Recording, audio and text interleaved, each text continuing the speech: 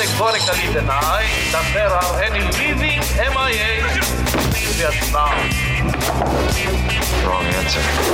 In a no man's land, playing a game of trust and betrayal. The prisoner they couldn't hold is now the soldier they can't stop. One man who couldn't forget the Americans that were left behind. Everybody goes home is a slogan. Speak for yourself. Free the soldiers. We're going home? Missing in action. Damn right. Hey everyone, welcome back to another episode of Sleazoids, the podcast where we go down the rabbit hole of 20th century genre fare from the most influential canon classics to the trashiest exploitation films we can get our hands on, and invite you to tag along in helping us create a canon of sleaze. Each week is a double feature Grindhouse style where we discuss two films loosely related by subject, genre, actor, filmmaker, or franchise, and at the end of each episode, along with our honorary Sleazoids, which you can become by subscribing on Patreon, do it! we decide on all the official ratings and rankings for every film that we cover. Patreon subscribers also get an on-air shout-out and 2 bonus episodes every single month, which we've been doing for over a year. There's something like 40 episodes waiting for you. If you haven't made the jump yet, I'd consider doing that. And speaking of which, since this is the first episode we've done since I got back from the Toronto Film Fest, we got a list here. So sorry that normally I don't have to read out this many names, but I got to go a little bit fast this week. So we got David, just David, welcome. Joseph Gluck, Gregory, Patrick Nolan, Joseph Torchinsky, Simia Canis, Reno D, Leslie Flores, Kurt Schiller, Robert Satan Harris, Philip Campbell, and Mike Wisen. Thank you, guys. So thanks so much for being with us, guys, for real. And getting all those bonus episodes. I hope you guys are enjoying. I saw a couple of them have entered the Discord and have been talking in the Discord as well. So if you guys do become patrons, you get access to that. So that's the one plug for the week. The other plug of the week, iTunes. If you guys are listening on iTunes, make sure to give us a good old rating and review over there. If you've been digging the show, it helps us find new listeners, and we appreciate that as well. But those are your plugs for the week. I'm your host, Josh Lewis, and joining me, as always, my co-host, Jamie Miller. Welcome back. We are back for another episode here. I think 2 weeks ago would have been the last time you guys would have heard from us, and that would have been Will Menaker of the Chapo Trap House podcast came on our show, and he brought with him a John Frankenheimer muscular car ownage double feature of Ronin, 1998. Love it. With Robert De Niro and Jean Reno. As well as his 1966 Formula One sports drama epic Grand Prix, which had some absolutely amazing car sequences. Insane. And an opening credits by, once again, Saul Bass that kind of blew my mind. Yeah, all those like close-ups of just the nuts inside and bolts the engines and like, it was great. Unreal. So if you haven't heard that episode, that was just 2 weeks ago. That's for on any podcast listener of choice. But 1 week ago, I think would have been the last time our bonus listeners over on Patreon would have heard from us. And with the release of Rambo, Last Blood, which Jamie and I haven't had a chance to see yet as of recording, but maybe have by the time you guys are listening to this episode. But we did open for good things. We did a big episode, one of our 3 movie episodes, and we did Rambo First Blood Part 2, 1985. We did Rambo 3, which I think was 87, and then we did all the way up to Rambo or John Rambo 2008. Yeah. So we did a full deep dive into everything Rambo, getting ready for Rambo Last Blood, and so if you want that episode, that was, again, patreon.com/Sleazoids podcast. That was last week's bonus episode. And actually, that episode set us up perfectly for what we are about to dive into this week. Joining us is a freelance writer. I think he writes about film, and I think he writes over at Pitchfork about music. And also he is the host of the Cinematary podcast. That is Nathan Smith. Nathan, how are you doing? I'm doing well. Thank you so much for having me, guys. I'm a fan of the podcast and very happy to be on. Thanks for joining us. Now, the way that it works, Nathan, as you probably know, is we get the guests to bring on the double feature with them. So what 2 films have you brought with you this week, and why did they pair together? So, as you mentioned, there's a little bit of a connection between the Rambo franchise and the 2 movies that I picked today. And those movies are Missing in Action from 1984, directed by Joseph Zito, and, of course, starring the one, the only Chuck Norris. The other movie is not quite so well known, but it's about a similar topic, and also produced by Cannon Films. And this movie has a number of titles. I believe that the original title is Behind Enemy Lines. But of course, that is also the title of a movie from that strange period in time when they were trying to make Owen Wilson an action star. So it also is known under the title POW The Escape and Attack Force NAM, which that's the title that I was actually able to find it online under. Yeah. It wasn't really available as either Behind Enemy Lines or POW The Escape. And this movie is directed by the relatively unknown Gideon Amir and stars David Carradine. And the reason why I picked both of these movies is because, of course, as you guys mentioned, Rambo Last Blood is coming out this week. I actually had the chance to see it yesterday. Oh, shit. And? No spoilers, but what's a general consensus?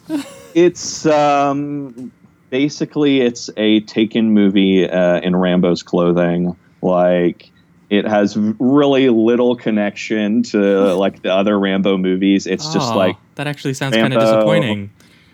I mean, it's interesting because it's like largely kind of like a generic Millennium Entertainment sort of barely above DTV kind of mediocre thriller. But the violence is pretty horrifying and is like verging on Rambo as slasher. Okay. Well, that sounds better. Yeah, it's like it has no reason to get as bonkers as it does. And the last 10 minutes is like a really insane kind of set piece. And so I think it's worth seeing. I don't think it's particularly good. And it's just kind of a weird entry. I don't know, because it just feels like some other sort of Stallone vehicle that was just shoehorned into being a Rambo movie. Interesting. Honestly. Damn. Well, as people who just dove into the Rambos, we were hoping for something a little bit more personalized than that. But I was scared when I saw that the filmmaker he attached to this one did look like they were kind of a little bit more sort of generic, low budget action. Yeah, especially with the way that they end Rambo 2008 with him walking onto the farm. After the set piece that they finished that movie on. Seemed pretty finalized. The contradiction, and now to go to this. So, yeah. All right, well, I'm still hoping for the best. Oh, yeah, we're going to check it out regardless. But this is going to be a fun double feature, and it especially works because we specifically address it in our Rambo episode. But when we were doing Rambo 2 specifically, that has to do...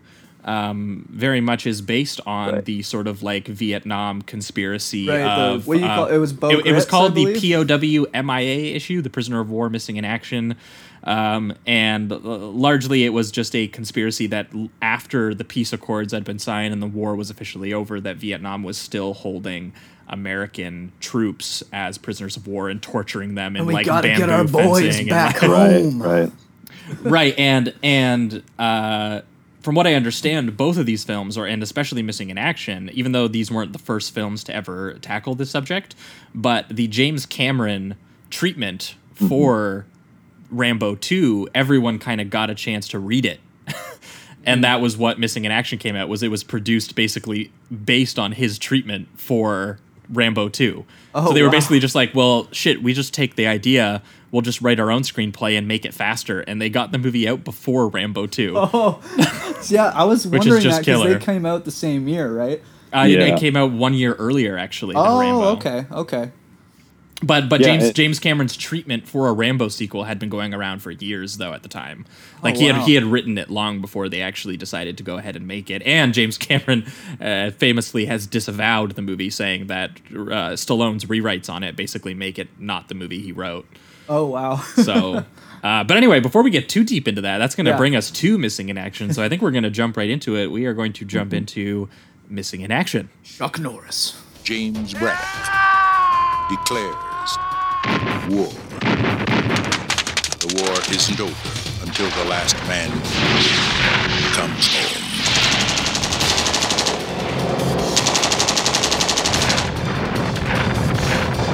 America had no more heroes. movies. Until now, Chuck Norris, missing in action. All right, we are talking Missing in Action, the 1984 American action film directed by Joseph Zito, as Nathan mentioned, and starring the legendary American screen presence, Chuck Norris. Yes. This personally, by the way, this is my first Chuck Norris film. I don't know about you. Oh, wow. Yeah. Oh, yeah. Oh, wow. So this was something. What about you, Josh? I've seen a couple of his Okay. appearances in Bruce Lee films. I have a big blind spot with. So I've Bruce Lee. seen some of his martial arts work already, so I'm a little lucky on that front. I think it's really unfortunate for anyone that for this to be your first Chuck Norris experience. That's kind of the feeling I got, because I was like, personally, I found that he lacked like any type of charisma when it came to the delivery of lines. Like, a lot of it is just him very stoic, and I think what he's trying to do is just be like, I'm super focused, I know what I'm doing, and I'm gonna get the job done. But instead, it just comes across as extremely dull for me. So and dispassionate. Oh yeah, You're supposed to believe he's not like an ounce some of humanity in this guy. some like Rolling Thunder-esque like PTSD and like patriotism has like kind of like brought him into this. He needs to go and free all these prisoners who are being locked up. Because we open with that dream sequence, which has a very funny ending when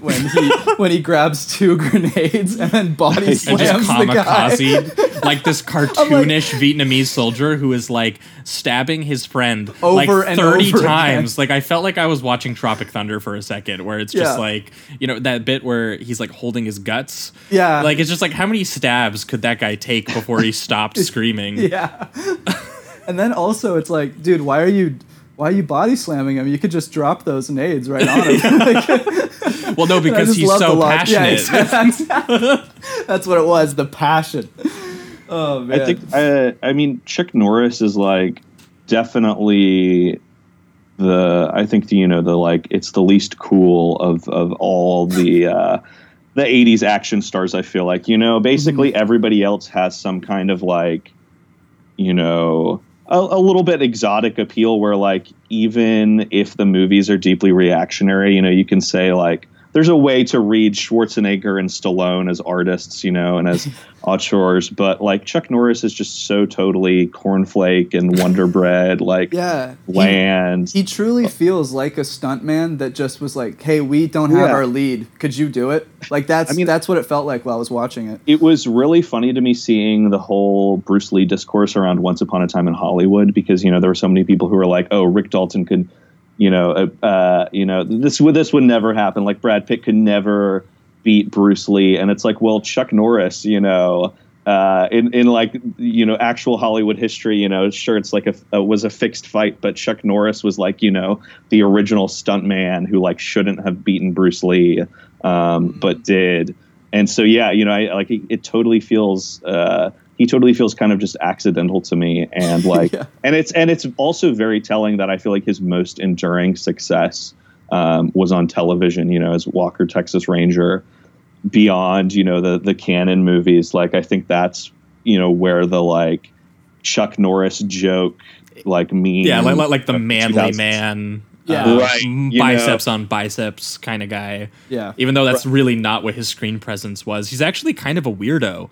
Yeah, like he just kind of like vacuous in a way that I don't. Is he always like this too? Like, in the same as Missing in Action? Is he the same in all the films? I've never found him to play like he never plays. He just a character. Kind of plays the martial artist badass guy with no real emotion. Yeah, kind of pretty thing? much. Okay. Okay, but Bruce Lee was like a million times more charismatic, and him and Bruce Lee were actually like kind of like friends. Like I actually believe that I was looking this up that Bruce Lee actually consulted on a lot of Chuck Norris's movies as like the sort of like a fight choreographer. Well, I will say there's a ton of like kicking in this film as opposed to actual punching or anything like that. Like there's a sequence which is weird to see in a Vietnam movie context, right? Absolutely, because how many of these young traumatized boys were like martial artists, like trained martial artists? Yeah. Like that sequence where I think he kicks a dude like 4 times in a row and then just tosses him out a window. Yeah. And it's just there's moments like that don't seem to those were the moments I enjoyed, to be honest, and it doesn't seem to fit with like the rest of the baseline of what this movie is, because there's a couple absurd moments that I wish the whole movie did the entire time. Like I wish it was always as absurd. Like the moment where he goes underwater and then rises in slow motion underwater, and he's got this soaking wet giant machine gun that he's just firing off. There's like, so much slow motion in this movie. Yeah, it's so weirdly like fetishistic. Yeah. In like it's very clearly designed to be like a. Even because it's so funny, we just talked about this on Rambo. Yeah. And my one thing about Rambo, First Blood Part 2, is I was like, this so is much style. Well, at least it's so like on another planet in Yes. terms of the way that it's stylized. Exactly. That like there's something weird about this that feels ickier because it's just like a real world context.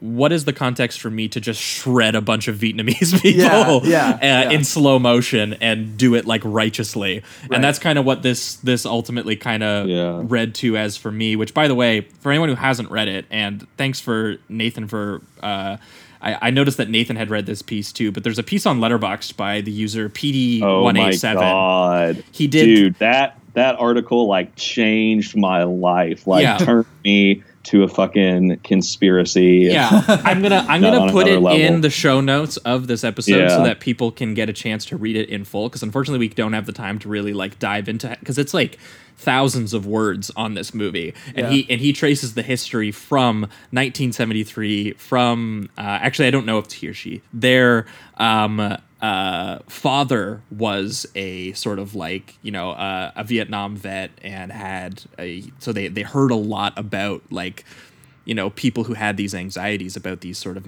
our boys are missing and the government turned their backs on them. Right. And it tracks it from 1973 all the way into, you know, sort of Hollywood's relationship with the story, how they started sort of pushing these narratives, how Beau Gritz got involved, who we talked about on Rambo First Blood Part 2, because that we did mention Beau Gritz because he was like the original conspiracy theorist that, you know, actually pointed to all of this. But then he relates it actually to Chuck Norris and sort of like Chuck Norris's background history with Bruce Lee and with Polanski, and ties it into like a Once Upon a Time in Hollywood kind of story, and then ties it all the way back to like fucking like CIA and white nationalist like stuff and the history of John Wayne's like the Green Beret.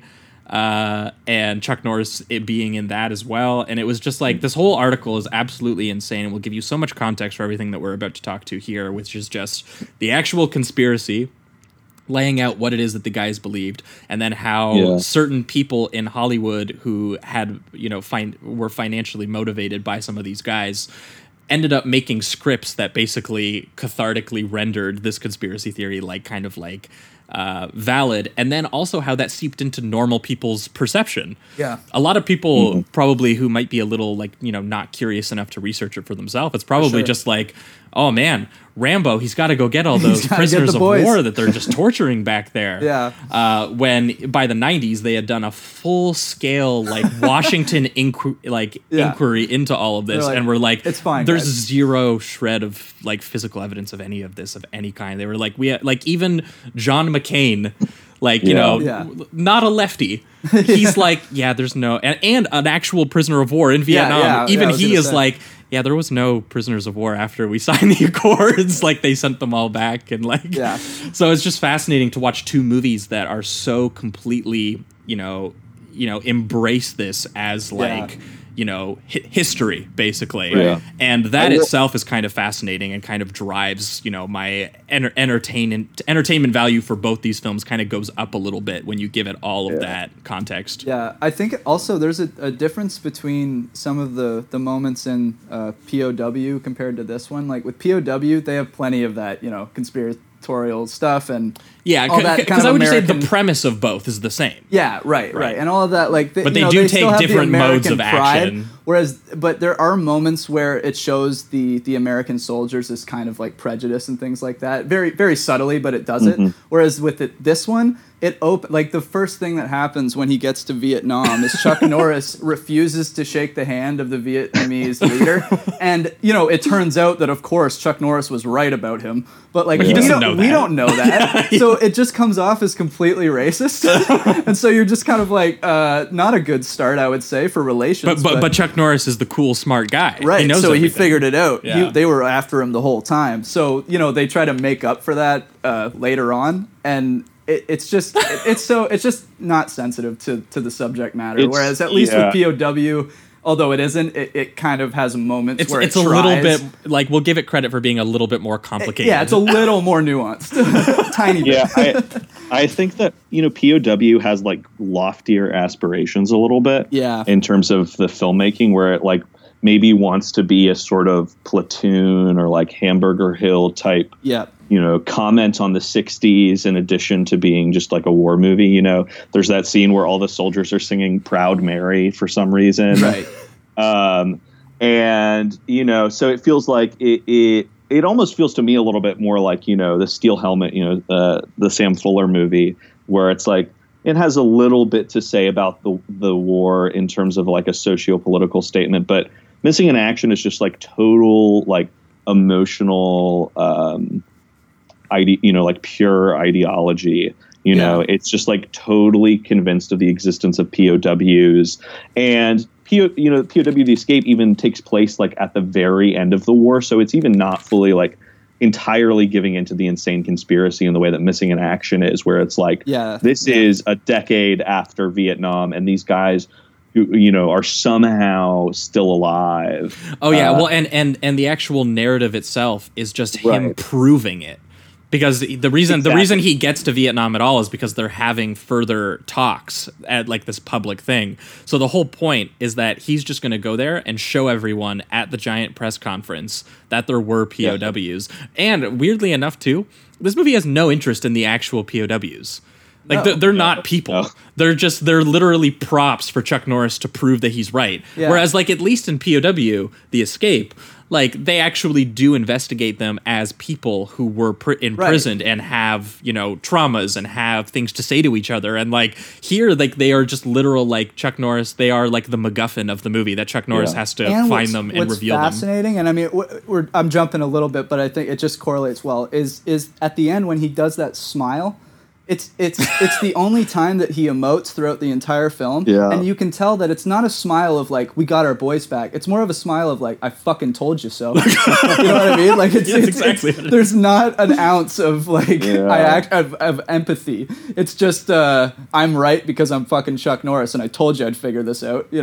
And even that, the ending that's supposed to be like triumphant, still has this lack of sensitivity. It has a smugness. To it. Yeah. You're like, dude. What? I mean, and that's about something that's like completely fake. So you're just like, exactly. But I mean, that's the whole kind of the like evolution of the POW MIA myth, because it sort of rises actually during the war when there are POWs and the official policy, before the Nixon administration was, keep it quiet. If your family member is a POW, you're not allowed to talk about it. It's a private government issue. They'll figure it out. However, then these organizations start badgering the government, and the Nixon administration puts out this, like something like 2,000 POWs or something.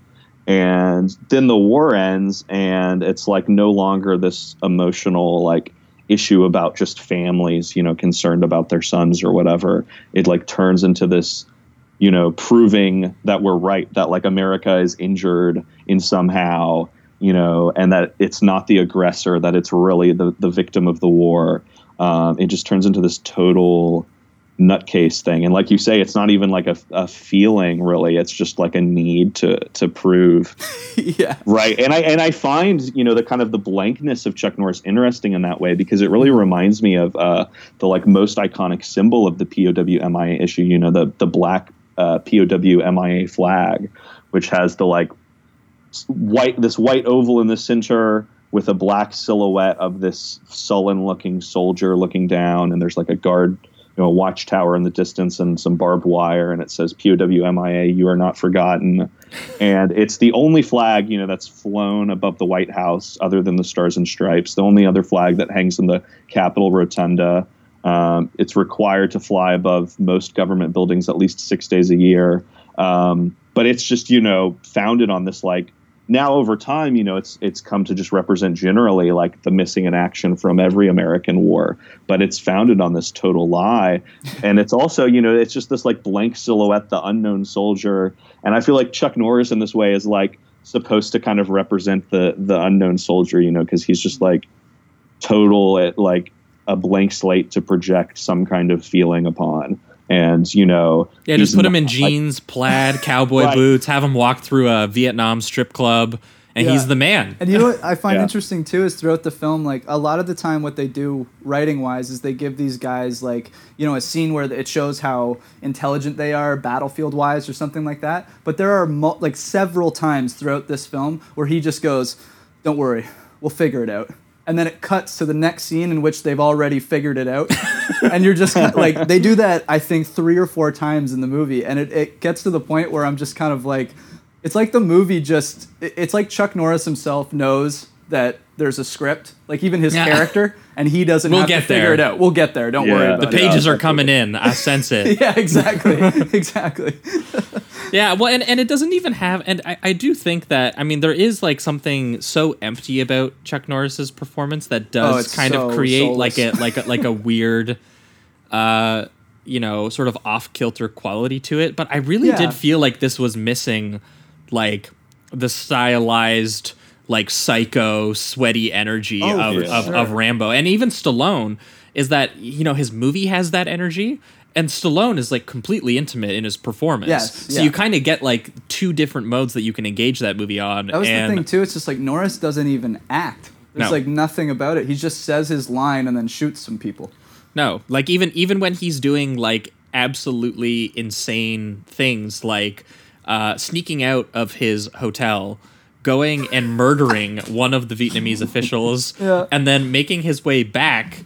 And they're being okay, a Vietnamese official just got murdered. So, someone want to check on the American hero? Yeah. And he gets into the room just in time to rip the girl's shirt off, jump into bed with her, and pretend that he's having sex. And the face that he makes when they come in and they're just supposed to believe that he didn't go and kill that guy because he's clearly having sex right now. Yeah. It's a completely blank expression, which is just dude, if he was not having sex. It's so clear. And I mean, obviously they can't prove that, but it's just it's this thing where it's just if that's the face he makes while he's having sex, they should check if she's okay. Yeah. I mean, I kind of feel like Chuck Norris also could very well have never had sex. He just has no feeling at all. I just don't believe him in a relationship with a human being at all. Another weird thing about just the perspective of that part. And eventually she finds out what he was doing, so I'm sure a bit of calmness came to her. But at first, he doesn't tell her, so she's just assuming she's being sexually assaulted, and then 10 seconds later, it's revealed of what he was doing. So I was from the perspective of her character, I was really concerned. I was you must be just flipping out right now. Holy shit. Yeah, he can't even fake act. That's the thing. Yeah. Because he could have even been look, this is what I'm about to do. Right. It's they're coming. We have to, just anything. 3 lines where he's just they're coming, just strip. And she gets a little confused and she's okay, but why? But no, instead he just starts stripping her down immediately. And all I could think of was how she must just be fucking so scared of what's going on. It's just such a bizarre sequence.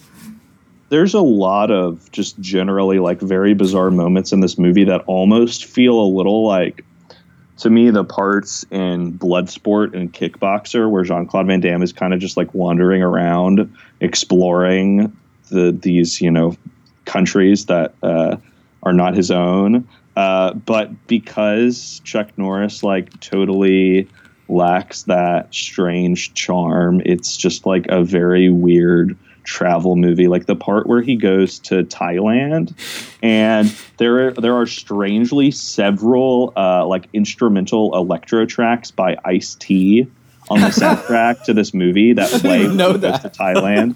Yeah, and there's also like I can't remember what it is now because I watched this like 2 weeks ago, but there's some American song, like pop song that gets covered in a club or something. Yeah, at the strip club. I can't remember what song it is, but I Yeah. remember thinking it was Oh my super God. weird that they Yeah. were doing like an English pop song. Yeah, oh my God, I like need to remember what that was because it's so bizarre.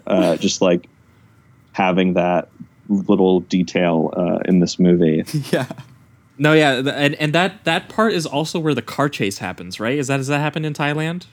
Oh yeah, I forgot about that Yes, because it's like yeah. extremely random. Because he meets up with his buddy who's there, who I think was also a vet, and He's he's like just that- like now he's he's like like a we're gonna go fisherman or something? we're gonna go get these boys. Yeah. We're gonna get them, and you Those just boys. you couldn't believe it less. Like you just really don't feel that he cares at all. No. About these. I'll give it people. for this side character though. Like he's trying to work with Chuck Norris. Oh, and there's one great gag where Chuck Norris walks in on him having a threesome. Oh, That's yeah. pretty funny. Yeah. But yeah, like he and Chuck Norris then, form a plot that they are just going to get these POWs out. And that's basically like the rest of the movie. It's just them breaking them out through, just good old American determination. Yep. And yeah, that the action in this is kind of weird because we talked about it before, but there's that suspense scene where he like leaves his place and it's a bit of an espionage movie for a second. Yeah. And then there's like an action car chase scene in the war movie. And then he's doing martial arts in the war movie. Yeah. So like none of this action makes sense within like the context of Vietnam War movies. Because I mean we've talked about a couple on this show, like even something like Casualties of War, which we loved. It's just like, how do you watch that and then watch this? Like there's You're no right. There's like a lot. There's not a lot Something's of lost actual in translation. like, jungle gunplay. No. Which is odd when you think about it. It's a lot of Chuck Norris. I mean, when I think in the part in Thailand is when he like kicks the shit out of that one dude And throws him out the and window. then throws yeah. him out the window on top of all the Yeah, the he like shop he carts takes out below. a food vendor, which I thought was really funny because I'm like, he just heard an innocent trying Yeah, to just hurt what an you. asshole. Oh my god. This movie is about how Chuck Norris just goes around like terrorizing people. Vietnam. Yeah. Oh my God. And then yeah, it's really the final third that is just him gunning down, Yeah. just shredding people. And they even play like that sequence I was talking about earlier where he rises out of the water and like Oh, the yeah. big wet machine gun And there's like everything, this which really would totally like malfunction, I inspirational assume. like score. It's very playing. triumphant Yeah. music, yeah. And they even play it for a bit of comedy because they blow up Chuck Norris's boat or whatever he was on.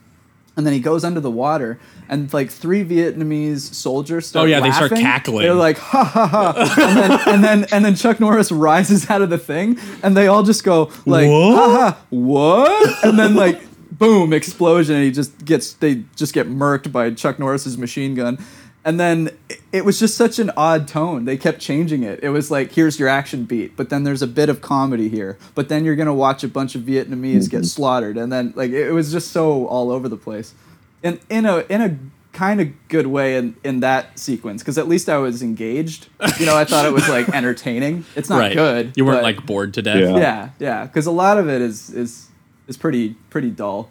Thanks to Well, Chuck Norris, I feel like if he just brought a little something, it could have been. It's definitely the more worst interesting. performance I've ever seen as the lead in a Vietnam War movie. Like, Yeah. like, Oh, yeah. like I kept thinking this whole time. I was thinking of is it Tom Devine who's the guy in Rolling Thunder? I kept that thinking sounds about familiar. how completely useless he is in comparison to that guy who has just who yeah. has the Nam PTSD, who was a prisoner of war, and he has that great monologue about how he tells him how you have to learn to love the rope. Yeah. And he has this really complex psychology that he brings home, and when he starts unleashing sort of like domestic violence alongside Tommy Lee Jones, Right. like there's just sort of like this weird, like almost sensual brotherly bond that those two have in that movie that is really like interesting to watch. Yep. And I just couldn't help but be like, wow, so this guy, they gave Chuck Norris the same plot as those guys, or the same like trauma and feeling, experiences yeah. that they should have. Right. And he just doesn't. It doesn't feel like it changes him at all. It doesn't register. The No, closest the we most get we- is the opening scene where it's plot, where it's just him having that nightmare and then kicking the TV, being like, "Man." After nah." watching Spider-Man. Yeah. For a long time, by the way. They have like a good 30-second just spot of watching that Spider-Man. Spider-Man part. Yeah. And I was a little curious, like, did that relate to anything for anybody there? Was that No clue. Okay. I just was wondering. It seems like one of those like just like, okay, we need some sort of character specificity and we're not going to get it out of his performance. likes so Spider-Man. He likes Spider-Man. We need to differentiate him from Rambo somehow because Yeah. we literally just stole this plot from the treatment for the Rambo script. Yeah, it's just that's bearded coming out Rambo. next year. Yeah. So that's pretty. I mean, once you know that, it kind of reveals what this movie is. Yeah. Because you're just like, yeah, they saw someone else's script and they made their own and they turned it around in like 1 year to get it out before that movie. to claim like originality, I guess. I don't know. Yeah, just to get ahead of. I think they were Yeah. trying to actually get ahead of any sort of plagiarism because. Yep. Because it was obviously plagiarized in some small regard. Yeah, so when you consider that, then you're like, oh, that's why Chuck Norris isn't performing. They didn't even have time to like figure out what he was or to Yeah. find an actor who could perform or, you know. Yeah, it really does feel like they just got one of the stuntmen to do it. And they, not to mention that they also shot this and Braddock Missing in Action, the prequel, back to back. So There's a prequel? it's just like the whole thing is a prequel so to this assembly film? line. There's a prequel to this film? Yeah, the sequel, Braddock Missing in Action, is like about Chuck Norris's Vietnam experience. Is it Chuck Norris again? Yeah. And then Holy there's a shit. third film as well. But the first and second ones were It's a filmed. trilogy? Yeah. And the Oh my first and second ones were filmed like immediately back to back. Holy shit. So they had finished 2 Missing in Action movies, in fact, before Rambo First Blood Part 2 came out. Oh, man. Which is like kind of an amazing testament to the Canon Films machine. Yeah, for real. I had no idea this was a part of a trilogy. Yeah. That's amazing. You know, Canon Films were I pretty honestly nuts might check them as out like just for the producers sake of- being able to pump stuff out. I mean, when we get to POW, they also produce that, Right. and it's funny. The screenplay is by the same guy as this. Oh, really? Yeah, Oh which my is just really funny. Yeah. I also feel like in terms of tone, it's worth mentioning that the Vietnamese general is played by James Hong, who is like most familiar to me as the head waiter in the Chinese restaurant episode of Seinfeld. Oh, yeah. And so I just like, he is not really giving a very serious performance to begin with. Like, you can tell that this dude is just kind of like fucking around a little bit, probably with this very stupid movie. But I just like could not take the movie. It was like even more difficult to take it seriously for that. He was supposed to be the like top dog in the North Vietnamese military. Yeah. So Totally. All right. Well, I think we're gonna enter the reductive rating on this one, which for you, Nathan, is the part of the show where we take away all the words and the nuance, and we reduce the movie between a number between 1 and 5. But also, it's turned into kind of like closing statements. So if there's any scene or line or thing you haven't had a chance to get to that you want to mention, this is the part where we do that. For me, this got to get the 2, I think, because there's really. I think it's one of the worst 80s and Vietnam movies that I've ever seen. And Chuck Norris and like the only thing that it has of interest going for it is how like not good Chuck Norris is and how it pushes like a completely ludicrous like historical conspiracy as fact inside the body of something that's not at all convincing. Because even at least with Rambo First Blood Part 2, which pushes this same conspiracy, it's like there's something more to engage with in that film. Like you still even like Rambo's background. you is still enough, his identify character. with like his sort of like transcendental rage that he has. exactly. You know, and I He mean, just like wants to help the troops and get them and home and whatever. Cosmatos like really does nail like again that sweaty psycho style that it has to to it with Yeah. like these huge colors, these huge explosions. One explosion like literally killed a guy on set. So that like- gets some added points. Yeah, well, yeah, I hate to say it, sorry, guy. A little bit, though. but like that's pretty insane. That's pretty how stupidly large these explosions were. R.I.P. though. And I mean, like, you have Stallone, who, you know, even at his worst can carry a movie. Yeah, So, you know, just even in direct comparison to a movie that's basically pushing the same ideas, it's just like it's unbelievably poor in comparison. Yeah. So this is gonna get kind of like a lower 2 for me, I think honestly, and it is pretty amazing though that this was the thing that Hollywood was after, and that this was a huge financial success. It was? Yeah, it was. That's why wow. they made 3 of them, and that's Yeah, why I guess, like okay. there was this. Shit.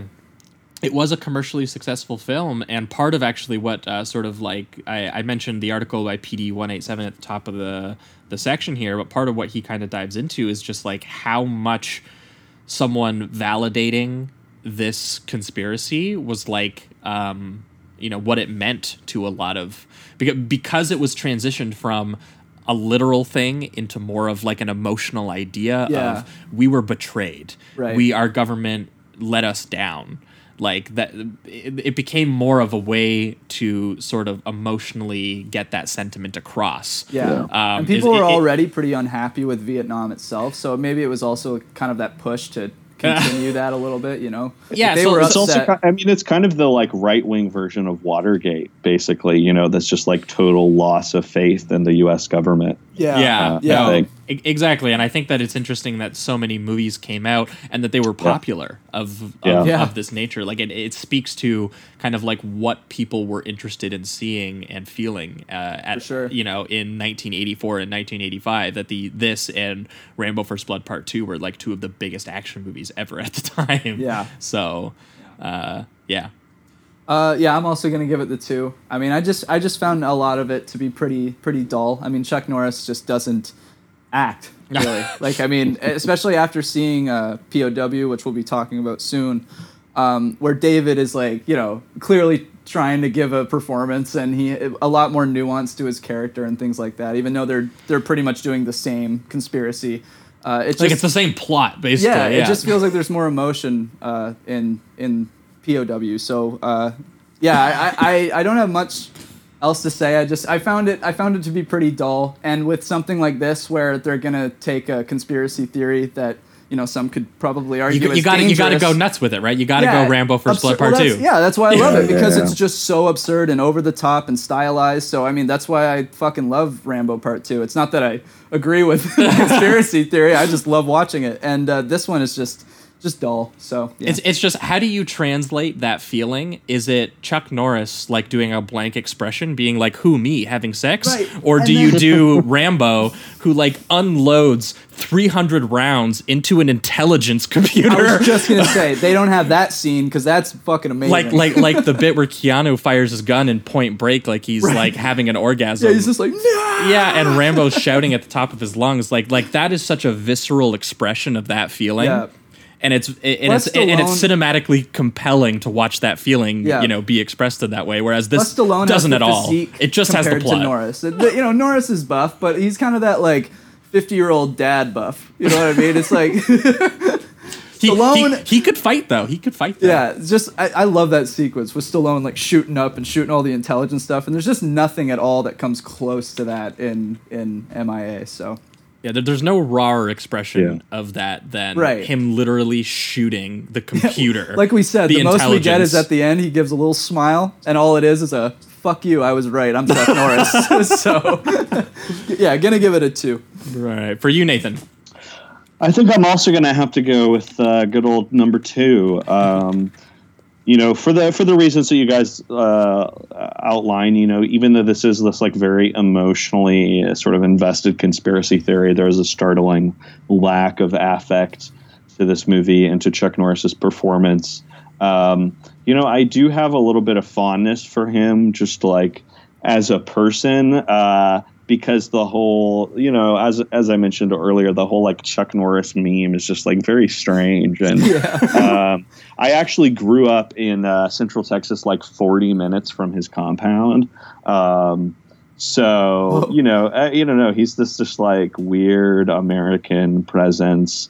And I actually kind of started to have a different view of him because of the Guy Madden movie, The Green Fog. I haven't seen that, but I've heard it's good. I saw that. Yeah, it's this remake of Vertigo using footage of other films and television shows filmed in San Francisco. And there's like an amazing sequence with I think it might be like a TV movie or something, or a television show from early in Chuck Norris's career, where Guy Madden uses all of these like extremely blank shots of Chuck Norris's face to like recreate Jimmy Stewart's Vertigo. So He'd be they're very good at that role. Yeah, just the blank space, or blank face. Exactly. Like there is a certain kind of like expression of the traumatic experience that I in Chuck Norris's blankness and just like utter charisma void that I find kind of interesting. What is your favorite Chuck Norris movie / performance? Like, what's the one we should check out if we haven't? Well, I mean, go ahead. Honestly, like you got at the end of the day, you got to just like turn on some episodes of Walker, Texas Ranger, which I actually, inspired by the movie Lone Wolf McQuade, also starring David Carradine of our next movie. So maybe actually Lone Wolf McQuade is the is that the one where they verse each other? Because I was actually just going to mention that one. Yeah. Okay, cool. So that one is pretty decent. Because I watched listed that one. I was really hoping it'd be good after I watched these two films. So it's at the very least like one of the more like legitimately iconic ones, I think. Cool. Invasion USA is also pretty nuts. Yeah, that's the one I was thinking about doing next, because it's just it had the poster with him in front of like the White House with like two Uzis. Yeah, I was like right up for this show. Absolutely. And I will say, this is just like more of a movie of like weird, odd moments of coincidence than anything else, like the Spider-Man cartoon and the Ice-T songs on the soundtrack. And I remembered what the song was that's covered. It's Do You Think I'm Sexy by Rod Stewart. So just having this like broken English cover of Do You Think I'm Sexy in a movie with a star who is not sexy at all. Oh man. Is like kind of great, but also like it's just those parts. It's not the sum total. It's just a lot of like broken pieces. Oh man, Chuck Norris is in the Wrecking Crew. How was he not in Once Upon a Time in Hollywood? That's the scene. That's the Sharon Tate scene where she watches her own movie. She's watching the Wrecking Crew. Yeah, that is weird. And Chuck Norris is apparently in that because Bruce Lee also consulted on that as the fight choreographer. Oh, okay. Which did get included in the movie. Yeah. Interesting. I will also say, as another reading recommendation, if you go out and find that wild PD 187 piece and want to read more. Everyone should go down and read it in the notes, like right now. Yeah. Also, just generally like one of the best Letterboxd presences, I think. But there's this really amazing book called MIA, Myth-Making in America by H. Bruce Franklin, which is like first really lucidly, clearly like lays out the facts and the numbers to just totally like dispel this myth. And remove kind of all of the emotion and feeling from it. So it's just like very clearly revealed as a lie. But then he sort of breaks down the like cultural influence, looking at, the Missing in Action movies, Rambo, Uncommon Valor with Gene Hackman also. Oh, right. There was another one too. Good Guys Wear Black. Is that what it was? Yeah, like, from 78. An earlier Chuck Norris movie. And then there's like, some like shitty paperback thrillers and like board games and video games and stuff, of course, that came out of this that he looks at. Nothing says America like selling back people's like unhinged traumas back to them. Roll to see if you get the POW saved. No, I will. One more thing on the additional reading note, though. I do actually... we're recording this September 19th. I do have an article actually about the whole POW MIA thing coming out tomorrow, September 20th, in conjunction with Rambo Last Blood. over at the Outline. Awesome. So when people hear that, I think that will be about a week ago. Yeah, but there will be an article up. Yeah. So go check it out. We'll probably put it in the show notes as well. Absolutely. Oh, yeah. Nice little primer to the whole weird thing. So exactly. All right. Well, I think that will wrap it up for that was Missing in Action 1984, and we're going to be right back. We're going to be talking POW, The Escape. They stay here. Come on, let's go! David Carradine, the prisoner they couldn't hold, is now the soldier they can't stop.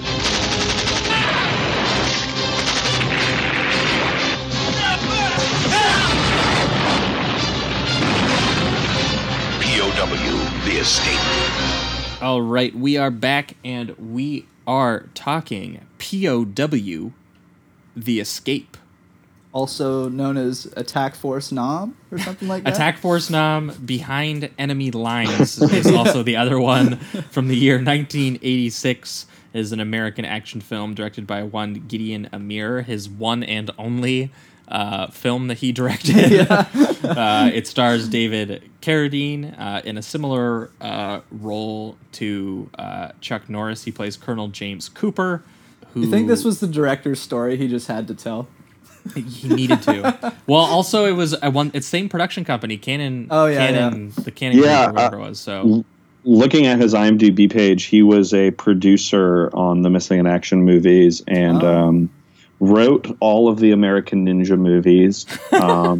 And he's actually still working today. He is a producer on shows like DC's Doom Patrol, which is like amazing. I don't know, kind of a fascinating career pivot from canon films to like contemporary teen television, I guess.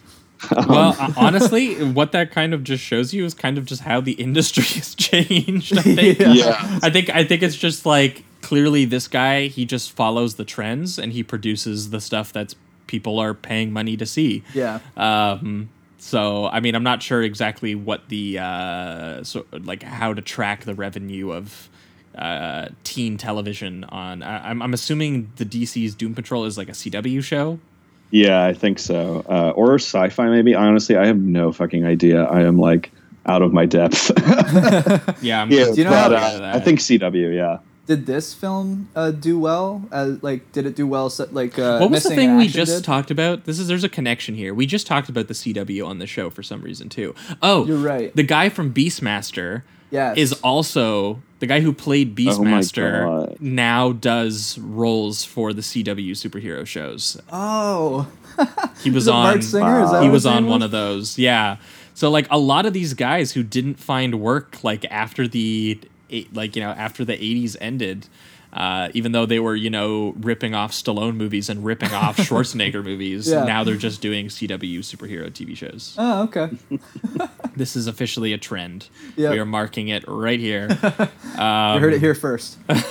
But I will say, POW, maybe just on the virtue that we paired it with Missing in Action, it seems like a good movie. Yeah, I had a lot of fun with it. Like after you get, it's kind of like Rambo in the sense of after you get past the main conspiracy theory, you're just kind of like, all right, well now that we're past that, let's see what you guys got character wise and plot wise. And at least there's some twists and turns. At least, this had the idea of if we're going to make a movie about how we should care so much about these fictional POWs. Let's make it about them. Yeah, let's make a movie about a just one guy asshole. who really deeply does care for them. Yeah. And actually struggles with caring for them because some of them are assholes. Yeah, yeah. But he does Everybody it on a comes home. principle anyway. And it kind of does more of like a reverse heist, like a Great Escape style Yeah, narrative to yeah. it, where the intrigue is one, who they're breaking out, the different characters, and then the logistics of how they're breaking them out. Yeah. Which just on its face is a better idea for a movie. Yeah, than just Chuck Norris like Single-handedly taking just a few guys. Well, yeah, and doing it because he just has to prove that he's right, and like not Yeah, doing as it for any opposed other to reason. Whereas actually caring about the It's a humanity. little silly and it's a little saccharine. But David Carradine, what's the line that he has? Everybody goes home. Yeah, everybody goes home. Yeah. Yeah, Yeah. he has a thing that he believes in that he sticks to, and Yeah. you believe that he believes in it at the very least. Yeah. Even if I will say there is a bit of a significant downgrade, or maybe it was just the way that we watched it. It seemed like We had to watch it on like Daily Motion, it 480p. It seemed like there was a little bit less money or craft allowed Yeah. to be put into this, because at least Joseph Zito, he was able to get some, big chase scenes. He was able, I don't remember where they shot it. I think they shot it in Thailand, actually. Oh, Whereas okay. here, I think they had to shoot it in the US. So they kind of like built some sets and stuff. Okay. Yeah, it feels like it because it's so much more of a straight up war movie with like actual battlefields with tanks and stuff. It's just so different from the almost Splinter Cell like set pieces in Missing in Action, where I don't know, there's just something so odd about this movie where I kind of went into it thinking, this is like a knockoff of Missing in Action, which is already a knockoff of Rambo. So it's like 2 degrees a knockoff. Maybe that just means it's like more honest or something, or like maybe the good genes skipped a generation. Yeah. But it is interesting how this is like much more of a war movie than Missing in Action ever really is. Yeah, Yeah. well, because I kind of felt like watching this, like it's not anywhere near as good, but I kind of got like a little bit of like a Dirty Dozen style vibe out of this Yeah, in sure. comparison. Yeah. Where just the drama is inherently more compelling to watch. And I mean, David Carradine and Steve James are just much more compelling performers to watch. Yes. So even Yeah. when this does veer into the similar realm of like kind of like ludicrous rah-rah, David Carradine like got an American flag like over his Over his shoulder while he's shoulder. gunning people down. Steve James is like doing somersaults like Yeah. while firing his gun. It's great. And like at least even when it goes into that, I had some attachment to Steve Yeah, James. I had some exactly. attachment to David Carradine. Yeah. And, And I like- and it complicates things a little bit too with it's Captain Vin, I guess is who they call him in this. Yeah. Who is a Vietnamese general who is Right. trying to make his way to his family in America near the tail end of the war. Right. And so he's trying to make a deal with David. Yeah, you get a Which little is- bit of that kind of like Inglorious Bastards. Like Yeah. they're trying to Exactly. That's peop- exactly what I thought of. individuals trying to weaponize the situations and powers that they know that they have for a limited time. And that is just inherently more interesting than anything that MIA does. Yeah, I feel like we're giving it credit for just doing things that movies should just do. right. But like, I guess just in comparison, like it seems And it here's the seems thing- amazing. Here's the thing too. When I went into this film, and like the first 5 minutes was, even though you have David like still acting much better than Chuck Norris, I got similar vibes at first, and I was like, are we gonna have another one of these? So I even went into this kind of backed up a Little little tense. bit, a little tense. Like, I don't know if I'm gonna like Yeah. this, and it was able to convince me otherwise. So I mean, I don't think it was even necessarily just the comparison to MIA, because I was about to compare the hell out of it in regards to just like, I thought it was going to be the same movie again, but with David Carradine. So I was just very happy when all these character moments happened, and like there was some more nuance between the characters themselves, or even what we just discussed with the Vietnamese leader trying to get to America. There's more twists, there's more turns, there's just more interesting. There's one plot-wise. genuinely suspenseful sequence where they're trying to break the guys out in the back of the truck. Yeah. And it's the Vietnamese general has made a deal to, if they take him to America, he'll take them out of Vietnam. And the sequence where the guy's like inspecting the truck, and then Yeah. you think that he's gotten away, but then he's just like, you're in the wrong direction, I'm gonna check again. And then he just like brutally shoots that dude in the face. Like that, Yeah. like the actual, even just the visual vocabulary of that sequence of events is so much more interesting in direct comparison to Chuck Norris like escaping out of his room Yeah. and doing the espionage stuff that he does, which on paper should be interesting, but Chuck Norris for some reason just can't make that interesting. Yeah. I also feel like so much of it really kind of comes down to like just the casting. Yeah. Because even though Chuck Norris is like a bigger star, I guess, than David Carradine is, David Carradine is just like such a better screen presence. I like trust him almost with my own life. Like, Yeah. Chuck Norris, I would not trust with my life. Yeah, I feel like he would leave you behind. Right. Yeah, David Carradine has this moral code apparently, and I like really believe it. And and also I think just like the difference in casting in the like commanders in the two movies, the fact that the Vietnamese commander in Missing in Action is the guy from Seinfeld, and the Vietnamese commander in POW The Escape is played by Mako, who is in the Conan the Barbarian movies. That's right. Right. Yeah, was nominated for an Academy Award, and also voiced Aku in Samurai Jack, which like I did not know that. So I don't know, just like the like performance level is just kind of like, even if it's not like the greatest work of either Mako or David Carradine, just like their presences, there's a lot more charisma and a lot more gravity to their characters than there is like in anyone's performance in Missing in Action. Yeah, something I also liked between Steve James and David was as the movie goes on, David's giving his slogan, I guess, if it were the whole "everybody goes home." Yeah, take a shot. And they actually every time. have a scene where Steve James like questions him on it. He's like, "Dude, that's not a religion. That's a slogan you have." You know what I mean? Like that. I just like that. It's it's not super deep or anything like that, but they just sort of feel like people. Exactly. It's like at a certain point you have to question the leader that just keeps going. Everybody goes home regardless of who dies. They were like, dude, even the asshole who was like betraying us. They were like, everybody. Yeah. They're like, It's just there's more nuance to it at the end of the day, and I appreciated that. Yeah. And David Carradine definitely has like a weariness to him too. He does a lot of this like, I'm getting too old for this shit. Yeah. But because it's funny, he also is a martial artist, so he's also doing like the martial arts stuff, yeah, which is still just like a weird thing from like the canon movies. Yeah, that, like, one of my just favorite. a lot of kicking. Yeah. One One of my favorite scenes is where he's fighting the one other prisoner while they're in the Vietnam prison camp. And as he keeps kicking this guy's ass, the guy that keeps getting sent down to the ground just keeps letting go of the weapon he had and then grabbing another one, getting up and starting to try to do it again. And it's just it's pretty funny to watch, actually. And it's not funny in the way that I'm like laughing at it. I think they were kind of trying to do that a little bit because I don't know. I found it comedic to see this guy just keep getting knocked down by David, grab another piece of wood and try to get him again.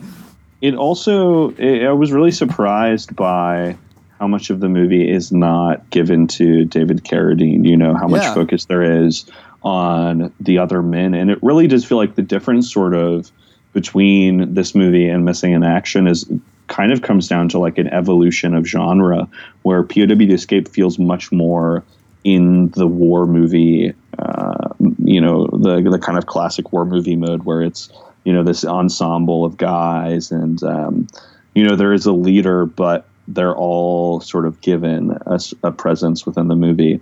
Whereas Missing in Action is just totally, individualist, like totally the hero, nobody but Chuck Norris really.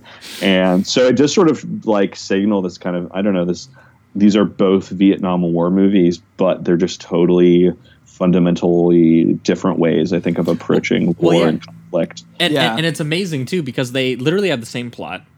A single guy goes back in to rescue some POWs, and that single guy is from a TV show where he does martial arts. So like they could not have more of the exact same premise, right? And be done completely differently and written by the same guy. That too. That's fascinating. It really is to realize it's been written by the same guy. It's coming out of the same brain, and yet we just have far more nuance in this one. Yeah, and like there is attention paid to, some of the POWs he's rescuing are suffering from PTSD, like that scene we see when the one guy goes to the brothel and he even has sort of like flash cut or flashbacks, which to be fair, they did also rip that from Rolling Thunder. Yes. But hey, they're trying. But hey, look, that's a good reference point. I do love Rolling Thunder. It is one of the more like underrated Vietnam sort of psychosis movies that's out there. And I really loved Steve James in this too. Yeah, he's great. All of the stuff where him and David Carradine are going back and forth, and both of them have just had enough of each other's shit. But like, they're obviously both, really want to get out of Vietnam at the brothers same in time. arms, Yeah. So like, there's just sort of like an unconventional like push and pull relationship between Carradine and sort of the men that he's rescuing. Mm-hmm. And yeah, it's so much more compelling to watch on a moment to moment basis, despite the fact that, I think the films are basically the same length pretty much. And despite the fact that they clearly didn't have the money to do like as compelling of action. Like a lot of the action in this suffers a little bit in comparison to Missing in Action, just because they can't do an espionage sequence. They can't do a giant car chase sequence. They can't do, they kind of just do sort of like the chaos of war sequences is mostly what they do. Yeah. It is interesting. If Wikipedia is to be believed, if these sources are to be believed, their budgets were kind of similar. Like Missing in Action, it lists as either 1.5 or 3 million, and POW is 2 million. But it is like, the box office grosses are so drastically different between the two movies. Okay, so is this one like less, a failure? I assume? Yeah, this was, according to Box Office Mojo, just like 2.5 million as opposed to Missing in Action's 23 million. Wow. Pretty significant. Yeah, but it is just like very, very different uses of money. And I imagine that like Chuck Norris had some specific stipulations for the kind of sequences he wanted to do. I got a one-armed machine gun in slow motion. Yeah. Thank you. Did he have a lot of say in that regard, like all the time, pretty much, when it came to his movies? I don't actually know, but I kind of feel like he probably would. Yeah. Just being like something. Definitely the vibe I get from by that point. Yeah, and he sort of does seem to have, like a kind of demanding personality, maybe. Yeah. And I could see him having an incredibly inflated image of himself. Me too. Probably like making a lot of irrational demands on set. Whereas, David Carradine is just like such a like working man. Of that, like, I feel like those were probably two very different on-set experiences. Carradine does still get to do some kung fu on their asses, though. Hell yeah. He does a little bit of that. There's at one point, I think he just like out of nowhere like drop kicks a guy. Yeah. Also, I wanted to mention this, and this might be incorrect. I don't know, but there's a sequence where David Carradine's character is in disguise. And he's using one of the conical hats, and he's guiding a donkey. And I swear to God, that's what Tropic Thunder is referencing with RDJ. When he says the line where he's like, "I'm a lead farmer, motherfucker," or whatever. Right. Dude, I'm pretty sure that this is the reference. And I'm like, this is so deep cut. Like, holy shit. But, I've just never seen it in any other Vietnam movie Yeah, so I didn't far. notice that, but that sounds right. Yeah, so I was like, I just Amazing. thought, I had a moment when I saw it, and I just wanted to mention it. Yeah, it's interesting because again, this is still kind of. This movie is still kind of kneecapped by the fact that there's still so many great Vietnam War movies out there. Yeah. That it never reaches that height. Show. It's just like it has watchable actors attempting to do characters. Yeah. So you're like, there you go. And I also think movie. the Why not? finale sequence isn't too bad. They have the part where the Vietnamese guy is holding the 2 grenades, and he's like, if you don't drop your guns, I'll kill the rest of the troops or whatever. And then, there's that back and forth between David and him where he pushes him into the metal. I love how every single one of his soldiers is like trying to be, or every single one of the POWs, like each one is stepping up to be like the brave one who like sacrifices themselves. Right. And every time Carradine's like, no, no. Everybody goes home. What part of that don't you understand, people? Yeah, I got this. Don't worry about it. And I love too that they even have a nice moment where the one guy he sacrifices himself for the troops by landing on the grenade or whatever, and then you get that nice moment where it's recalling the line, and he's just like, "Everybody goes home, right, Colonel?" Like that kind of thing. Just that kind of sappy, goodbye to a yeah. character. Well, and I will say that final action set piece works for me just because it's it is less of like the slow-mo fetishizing. It's more Yeah. matter of fact. Absolutely. You know? Yeah. So for like sure. I it's more focused on the brotherhood too. Yeah. More so than just like we're slaughtering a bunch of Vietnamese soldiers. so even though it's like smaller Although in it has scale plenty of that. and less absurd, like I found it still kind of worked. And that bit where he pushes the dude onto the wooden post and like gores him is yeah. actually Oh pretty my gross. God. yeah. And then when they like bring him back while he's gored on this contraption and like seems like he's still alive, just fucking brutal. Yeah, for sure. And No, totally.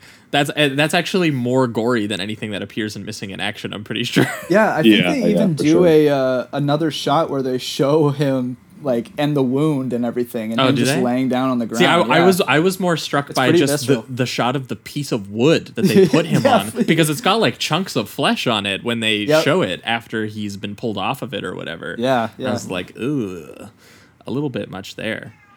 Yeah, but the finale ended up being pretty exciting and satisfying, I will say. But yeah, I would just say like overall, it's just like this just seemed, despite the fact that again, same premises, this just seemed genuinely interested in the conflict that would Yeah. arise if Yeah. there were these imaginary POWs. Yeah, exactly. And that there is like kind of like an interest in the individual POWs. I do think that the guy who suffers from PTSD, I think he has that line too where he's like, he tells the Vietnamese general, like, if you shoot me, you'd be doing me a favor. Right. Because he doesn't even want to go home, which is like an interesting shade to Yeah. point out, because Chuck Norris wouldn't have even considered if that guy wanted to go home. Yeah. You know? Like, it's just like, no, you're going home because you're 'Cause I my have- I have political a tool, point- buddy. Yeah, I have a point to prove. And then there's a subplot about like stealing gold in the middle of wartime. Oh yeah, yeah. And of course, though, David's like, nope, I'm giving it back to the army. It's Yeah. not for me. I'm a good Yeah, boy. which has a little bit of I don't know if either of you have seen it, but Kelly's Heroes. That's a huge part of I haven't seen it. yeah. of that Men on a Mission movie, is that during World War II, they just like straight up go behind enemy lines to rob a bank. Yeah, Oh, like okay. a Nazi bank, basically. Yeah. So like it has a little bit of shades of that, where they are trying to steal like the Vietnamese gold on their way out, and then there's the one American guy who wants to take it, but then obviously it's the Vietnamese general who wants to take it on his way home. So like there's just so much more happening on like a character conflict level that they seem to like pay attention to and to care about, that it doesn't really make the film rise to, I would say, greatness, Yeah. but I appreciated it. Hell yeah. Hell yeah. Watching this basically directly after Missing in Action, especially. Yeah. Oh yeah. But again, I would say it's probably still does not top Rambo: First Blood Part 2. Oh hell no. No. Not even close. No. Which No. which again, I mean, I is just abhorred that so movie. truthful in its expression of, again, the emotional sentiment of this feeling. Again, if we're going to Yeah. talk about this sort of POW myth as more of a feeling that vets had, Yep. Rambo That's what I do with Rambo feels like a real expression of that, and even he has that corny line at the end of that film where he was just like, "We just want our country to care about us as much as we care about our it." country. Love it. Fucking Rambo, baby. But yeah. And so this film doesn't quite get to that territory. No. But always glad to watch David Carradine. I want to see he's more great. David Carradine. Yeah. Nathan, Yeah. do you Yeah. is there an underrated David Carradine performance that you can think of? Because Sure, I like, honestly y'all haven't gotta seen watch a that whole shit. lot except for his brief stint in. I'm pretty sure he's in The Long Goodbye. I do like him in Death in Race Mean Streets, I 2000, think. even though he spends most of that movie kind of like wearing like a mask. Oh, does he? Yeah. But he's I think he makes I don't know if he's a big part, but I think I saw him in Mean Streets. yeah, he is in Mean Streets. Yeah. Larry Cohen's Q, the Winged Serpent. Oh, hell yeah. We did haven't some done Larry that yet. Cohen we on did. the show, We just too. did Larry Cohen on Yeah. the show a few months ago. He was on my now. list. I yeah. didn't know that he was in that. So we have to do Q. That's soon awesome. then. There are honestly so many, like looking just at his Letterboxd page right now, like so many movies with fucking amazing posters, like Yeah, for Well, real. Crime Zone and Armed Response. And Yeah, friend of the show, Andrew Law of the Bunta Vista podcast, he recommended a long time ago that we do The Long Riders. because it's Walter Hill's yeah. cowboy movie with all of the Carradine brothers, all of David Carradine's real brothers. Oh, shit. Keith Carradine, Robert Carradine. I didn't know the others were actors. That's cool. Yeah, so they play the James gang. So they play like the cool. James brothers in that movie. That's cool. Also, both Quaid brothers and both Keach brothers too. Holy in shit! one. 3 different sets of brothers in that movie. All the bros. Wow, just that's awesome. Bros being bros. Yeah, okay. So we got to do the Long Riders at some point Yeah. for sure. But yeah, I think maybe angling towards the reductive rating round and final statements on this one. This one for me gets kind of like a low 3. Low Nice. 3, I would say it. I would say it's not, because I did give Rambo the 3 too, but I think that's a cosmically high 3. Yeah. Yeah. In comparison. 3.9999. Yeah, kind of like, around there, and basically for all the reasons that we've said. I mean, we started talking about this one. I feel like it seems like we have less to say, but it's because we started talking about it during the missing in action Because it's segment. like we Yeah. wanted to start talking about this one. Yeah, already, and basically for all the reasons that we've said, it's just like, these actors are actually playing characters. Yep. There's at least 3 layers of plotting to this that reveals more complications about his mission than just rescuing these imaginary Yep. POWs. It's like the line in MIA that he says over and over again, which is "We'll figure it out" or "Don't worry, I have a plan." Would never work with this movie because you would have to show it in some way. Yeah, and I think that there's just there's a little bit of like real tension into David Carradine, like trying to maintain his moral code that he believes in and that you believe Right. that he believes in. Yeah. Even if it applies to a situation that isn't real. Yeah. You do believe his conviction, like when he looks straight into the general's eyes and he's like, "Kill me now or I'll be goddamn sure to kill you later." Yeah. And like that's just like that's a killer Good line. stuff. And like Hell again, yeah. Chuck Norris doesn't even get a cool line like that in his No, movies. that's He's kind of true. just a weirdo. He's That's a good point. It's like you'd think that they'd at least give him 1 or 2 huge one-liners, but I don't remember a goddamn thing he said in MIA besides "We'll figure it out." So I just like, well, it's odd. And nothing anyone says in either of these movies compares to Sylvester Stallone. We talked about it at length in the episode we did on First Blood Part 2, but that bit where he is being tortured, very sensually tortured, with shirtless Yeah. by the Soviets. Yeah. And then he sits behind the desk and they tell him to communicate with like the American general. And he grabs that mic with his bicep. He squeezes it. Yeah. Like he's squeezing a throat. Yeah, and the second he squeezes it, like lightning strikes. Yeah. And then he goes, "I'm coming for you. I'm coming for you. Like goddamn pro God, it wrestler. gets me pumped right now. Just thinking about It it. is. Pro wrestling is the best comparison to that like moment for sure. He goes for it. But POW The Escape does have, like the fact that it's referencing better Vietnam Vietnam movies like Rolling Thunder or better war films, like it made me think of Kelly's Heroes. It made me think of The Dirty Dozen. It made me think of briefly of The Great Escape. So Yeah. like I was sitting there thinking, oh, okay, this is slightly worse than all of those movies, but like I can see the gestures towards all of them and they're admirable. Yes, absolutely. Absolutely. They tried to make a real movie. So yeah, that's what gets it up to the low 3 for me. And I did have a lot of fun watching both Steve James and David Carradine's film and Mako. I think Nathan was right too, that there actually is shades to the Vietnam general in this film that are serious and different.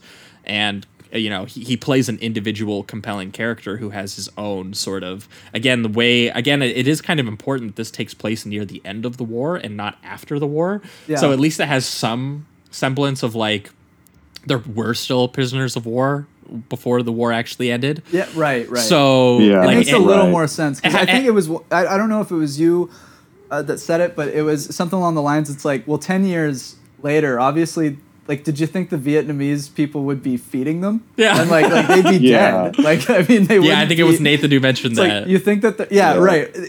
Like, they wouldn't be using their resources on prisoners this long after what would be the point of keeping them? You know, like there's no logic. Yeah, they to could it they at could all. just put them in a ditch and cover them up, and Right. everything's done. Yeah, they don't need to like maliciously torture them in bamboo cages for like 10 years. So at least you're right, with this movie, at least they're like, it's the tail end of Vietnam. It's not 10 years after. Right, or whatever and it there's is. something interesting about the general realizing it's the tail end and that it's almost over and that he wants out, and weaponizing the little bit of power that he has to make a deal with Carradine and the soldiers. So like there's something at least dramatically coherent to that. Yeah.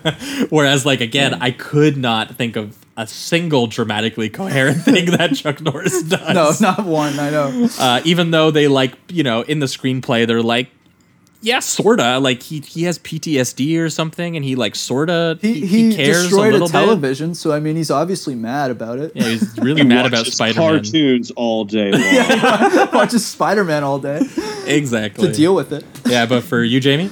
Yeah, I'm gonna give it a 3 as well. I was just continually shocked at how much I was enjoying the film as it went on, because I after watching MIA, I wish I could see it in higher quality. Someone me too. someone Yeah, I should would love Blu-ray to this see shit. this on a Canon, real like get on it. DVD set or something like that. But yeah, the fact that they actually try to have character is a huge step up. David himself is obviously giving a performance as compared to Chuck Norris, who isn't, and just seems like he's just there, and I'm Chuck Norris, and that's enough for you people. So yeah, the you know, the building brotherhood that happens with the soldiers, I really enjoyed. There's a couple twists and turns, even though they're not all that, you know, intelligent. They're still there, and you can tell that they were trying to create some more interesting scenarios compared to MIA. And it is really shocking to hear that the writer is the same. I don't know, maybe if Chuck Norris is the one that just took all of the interesting points out of MIA, but it really seems like the writer did a better job with this one. So yeah, I'm gonna give it a 3, and I thought it was pretty good. I am also going to go with trusty number 3. For much the same reason it was just like a very pleasant surprise. Yeah. You know, it has a sort of like smallness of scope and a kind of termiteness to it that, you know, almost feels, in addition to, you know, gesturing towards like better war movies and better Vietnam movies, like you said, Josh, you know, it also kind of like, you know, it has this ensemble quality, kind of almost like a Howard Hawks movie, or like, you know, I said earlier, Samuel Fuller's The Steel Helmet, you know, one of the few Korea movies. You know, it just like has this sort of like nice, tight little structure to it that just feels kind of almost classical. Whereas Missing in Action, you know, there's like no way to really think about or examine that movie beyond Chuck Norris. Like that movie is Chuck Norris.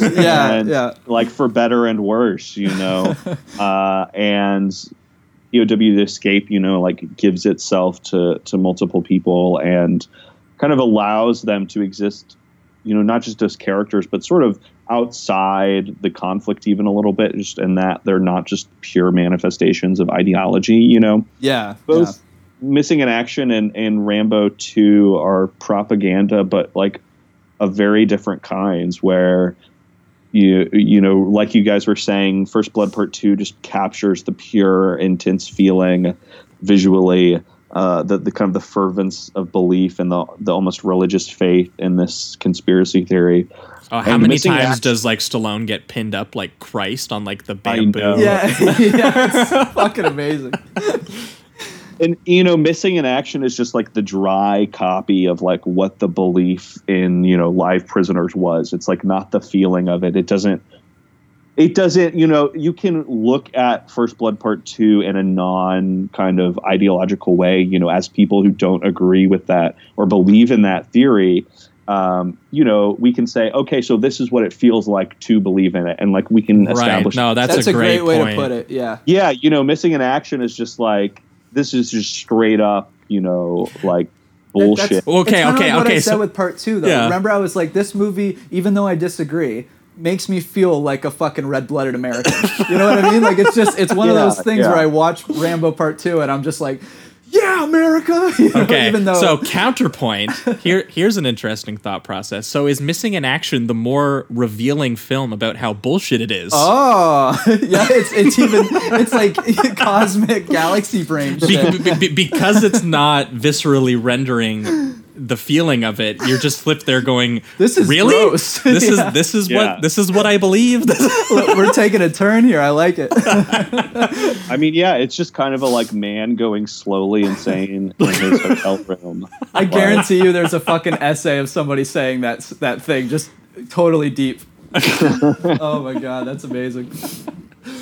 No, yeah, I think that about sums it up, because it really does feel like Stallone gets on the wavelength of how good it must feel to righteously believe in something like that, to be fighting against something, to care about something that much. Yeah. Whereas again, Yeah. Chuck Norris could not appear to care less, to be more vacuous, less there, and strictly believe in like these weird like gripes he has with just, you know, like Southeast Asian people. Yeah, yeah. He's just like, I'm really mad at them, and I'm gonna prove that they're assholes. Yep. That's And then it. the movie justifies it. Yeah. There you go. All right. Well, I think that will wrap it up for this week's episode. That was Missing in Action, 1984, as well as POW The Escape, 1986. Thanks so much for bringing these films with you, Nathan. This is the these part were of the fun. show where if you've got anything to plug, you can do it right here. You can find most everything I do over at Twitter. On twitter.com, my handle is at Trillmore Girls, like the television show Gilmore Girls, but with the word Trill instead of Gil. Figure it out. You know, that's where most things I do are. But like Josh said, you know, I have writing at Pitchfork and a few other places online. And by the time this episode comes out, the article that I mentioned earlier will be out over at The Outline. A nice little tidy, handy primer to the whole crazy POW MIA thing, with a lot of juicy, delicious facts about that insane man, Bo Gritz, who had really like, he's still alive, but one of the fucking strangest lives of like anybody. Yeah, no, we talked that. about him a little bit on the Rambo First Blood Yeah. Part 2 episode, because he actually just is like an insane man. Yeah, kind of respect a little bit. And while we're at it, I wanted to plug Nathan. I thought wrote one of the best pieces for The Outline about the new Chucky movie, Child's Play. Oh, cool. About sort of Chucky versus sort of like capitalism and the corporation and stuff like that. Yeah. And he did a good overview, I think, of sort of like the franchise, as well as all the way up to sort of Don Mancini losing the rights to his film and kind of creating like this new monstrosity in its own sense that is Yeah. sort of interesting just in its sort of existence. Because I was shocked when I finally watched that movie, and I was like, wow, weirdly enough, this remake adheres closer to what Mancini envisioned for the original Yeah, than the that's original true. film does. And I like the original know. better still, Yeah, but it's yeah. just... It was interesting to see that someone had enough pull to actually do what Mancini wanted to do, which was do Right. the whole, you know, the That corporation corporate, invades yeah. the home and then sort of exacerbates the kid's anxieties and sort of acts on his feelings and his rage Right. towards the Trying people to around satisfy him. the kid himself. Yeah, the now, only thing yeah. it was missing is the bit about how then they start blaming the kid. Yeah, because yeah. because Yeah, they think that it's the kid who's angry and is like killing people, and they're like, no, Right. it's the doll, I swear. Yeah. But anyway, I can recommend checking that one out. I think that was for The Outline, right, Nathan? Yeah, I really appreciate that. Thanks for the kind words. No problem.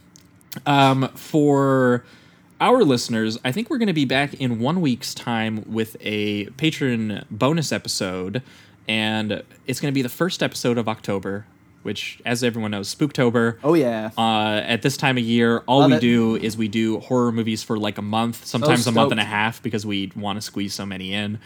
But it's going to be our first episode for October, so we are going to be doing some pure 80s B-movie trash. Oh, yeah. Chopping Mall, which I can't remember the year on it now, but I think it's like mid to early 80s. It might be I 85. think it's 86. 86? Yeah. I could be wrong. I think it's 86. But it's kind of like a proto Corman-esque, Dante-esque like satire on like these like short circuit mall cops that just start going on a murderous rampage. And we're going to be pairing it with, weirdly enough, somehow I found this out. There is another film specifically that takes place all night in a mall where people are being slaughtered by these weird tiny creatures. And in this one, it is sorority babes in the slime ball bowl-orama. I was shocked at how many things connected with these two movies. Yes, when I watched both them. take place entirely in shopping malls, basically, and there are a lot of teens, horny teens, getting murdered. So that is going to be the first episode of October. But in 2 weeks' time, and again, that's patreon.com/Sleazoids podcast for the bonus episode, because that's next week. But in 2 weeks, we're coming back with another free episode. We're coming back with another guest. And we are actually going to be looking into some sort of Asian comedy horror. Cool. And a little bit of action in there, too. Is it similar to, what was that, apartment horror movie that we... World Apartment Horror? That's the one, It could be in that realm, because I have actually never seen either of these, and I asked this guy, because I know that he's seen a lot of trash, so I asked him for deep cuts. So he is bringing with him Ricky Lau's Mr. Vampire from 1985. Which I haven't seen, but it was described as kind of like a action comedy horror film. And I think it might be Chinese or Hong Kong, possibly. Yeah, it's from Hong Kong. Hong Kong, that's what I assume. So I think they're both from Hong Kong then, because the other one is The Seventh Curse from 1986 with Chow Yun-fat. That is a wacky movie. Like, okay. Fuck yeah. It's like Temple of Doom, kind of, but with Chow Yun-fat, and like even grosser and nastier than Temple of Doom. Crazy, because that great. one's described as like fantasy horror, so I was like Sweet. curious. I'm very excited. Interesting. Yeah. This will be an interesting episode. So yeah, that's going to be a batshit episode, because we haven't seen either. Usually I've seen like one of the films that we're talking about, or I have some semblance of context to, sort of have a lens to look at them through. But these look very unique, and it was what I asked for, so I got what I asked for. But that is going to be the second episode of our sort of Spooktober marathon, as we focus exclusively on horror movies. But yeah, I think that will wrap it up for this week's episode. Thanks as always for listening, and keep it sleazy. Keep it sleazy, y'all.